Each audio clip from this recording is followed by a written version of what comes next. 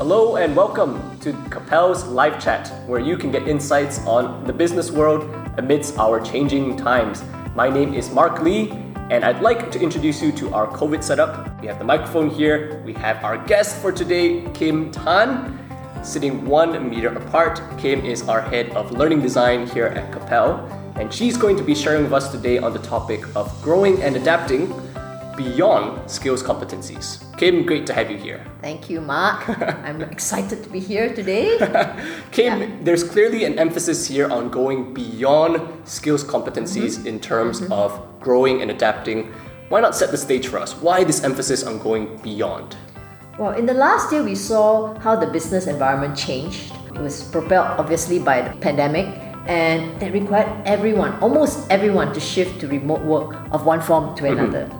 Business models have to change, and people, had to adapt. And the pace of change is not going to slow down, even though we're going to move to a new normal.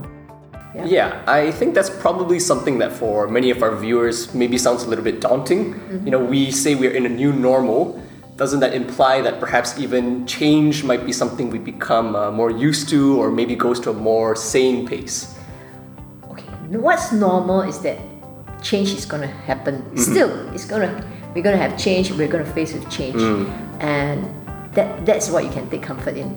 But the new thing is that it's going to happen more quickly. I see. Yeah. Okay. So organizations need to adapt themselves even more quickly than in the past. And we are forced to learn new technologies, new skills.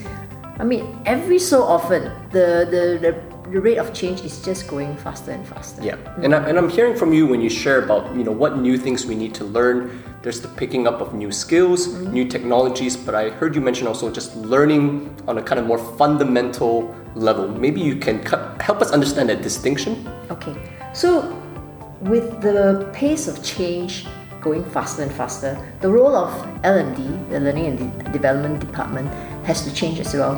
We need to move to beyond thinking about skills upgrade, skills change. We need to think about how to upgrade the mindset as well. So the mindset we need to work on is to develop the kind of mindset that is nimble, that's adaptable. So cultivating a mindset that is ready to look at what is changing, what is new, and then say, I can do something about it. So it sounds like a spirit of curiosity on top of adaptability. That's right. Okay.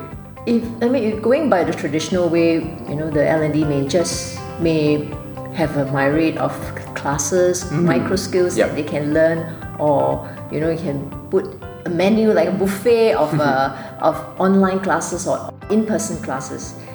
But if employees don't have that mindset of change and adaptability, they're just going to sign up because I have to. Right. Yeah, but if they have that kind of curiosity, they will have the motivation to learn. Yes. And even if there's no course available, the L&D may not have identified that course, they will go out on their own to go find what they need to learn. That sounds like the model employee. But I think a lot of what you talked about in terms of characteristics of curiosity, in terms of adaptability, that's something which it sounds is very applicable to whatever level of employment you are in the organization. But in as much as we intuitively resonate with that, we say, yes, we should be curious, we should be adaptable. Do we really have a good understanding of what that looks like? Can you paint a clear picture for us? Let me give you an example. I recently watched a movie called Hidden Figures. It's a true story based on a book that's of the same title. The story is set in the 1960s. It's about a few Black American women. It was during that time. It was the time of the space race. So these Black women were working as human computers in NACA. Human computers? Yeah, which is now known as NASA. Everybody knows what this is. So America was behind the Russians in the space race. That's right. And they were working very, very hard with lots of difficulty in sending their astronaut into orbit and back.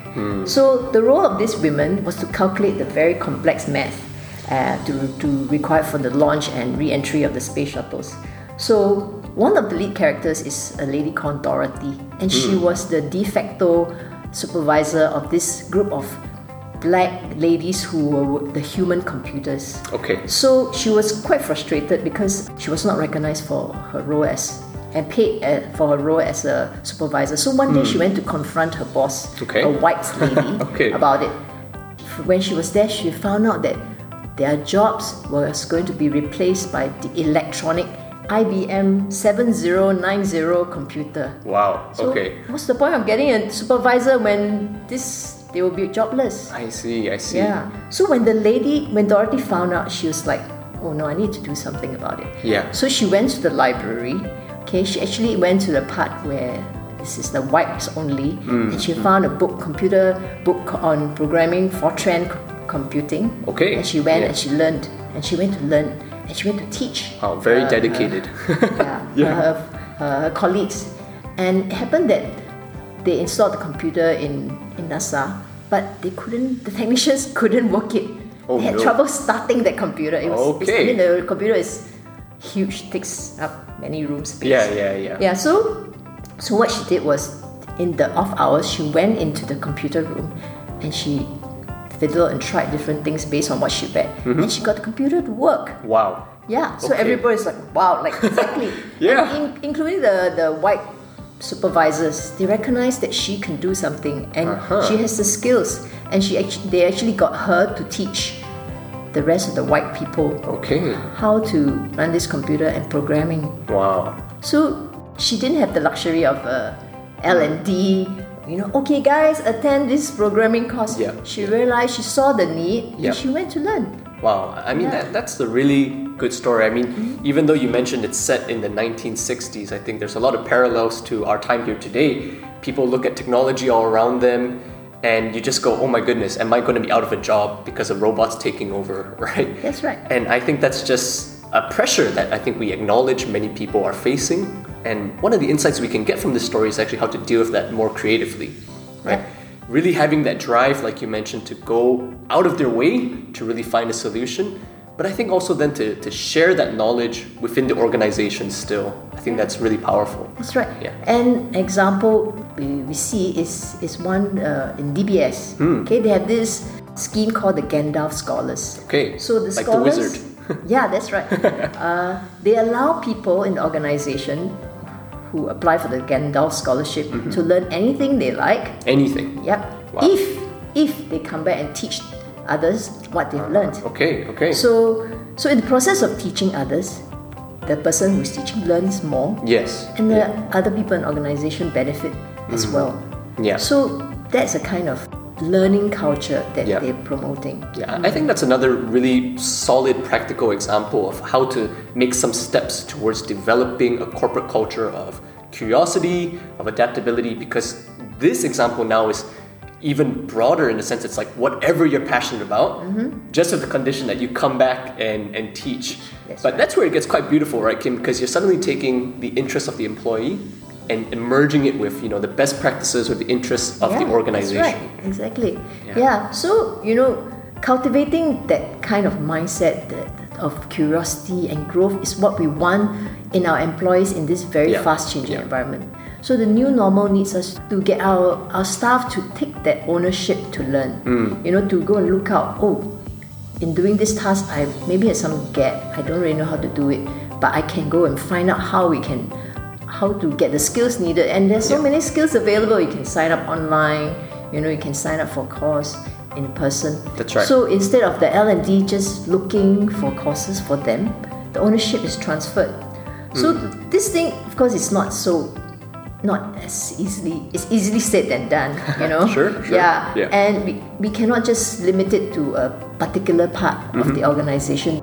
The culture needs to be built up across the organization. Yeah. Yeah. I think that's where perhaps this insight of recognizing that as employees try and step into this space of being curious, growing in adaptability, like you mentioned, it may not always be the smoothest journey. Yes. There may be what we might call even mistakes or failures. But I think you mentioned a very key insight, which is that organizations should still be supportive of that spirit, try and really grow that culture, even if it isn't always maybe a linear way to the top. There may be some ups and downs as you go, right? Yeah, that's right. So it does mean that you encourage your employees to take risks, appropriate risks, and then recognizing them for the lessons learned. I mean, even if they failure is also a time for learning. Very true. Yeah, I mean, we know that, fail fast, learn fast as well. Yeah. So as long as the lessons are shared with others, the organization learns. So in other words, we really need to build that kind of mindset to learn, to grow, besides just focusing on just skills. Yeah, really love that insight, that emphasis on growing our mindsets rather than just maybe technical skills. That's right. So we are coming to the close of our time very soon, Kim. I just would love to ask you if you have maybe a takeaway or some food for thought for those that are joining us to carry them through maybe before they join us for our next episode. One question we can ask ourselves every day is, how am I encouraging curiosity and excitement to learn to the people around us, with the people we interact with every day? How can I help people see that they are able to learn and to grow and adapt every day and everywhere? Right. I think that's such a wonderful insight because it's immediately applicable, right? It's wherever you are, whatever situation you're in, to have that mindset to say, how can I be curious about what could be possibly done here in a new way, a creative way? Thanks so much for that, Kim. Really appreciate all the insight and the time you've given us here.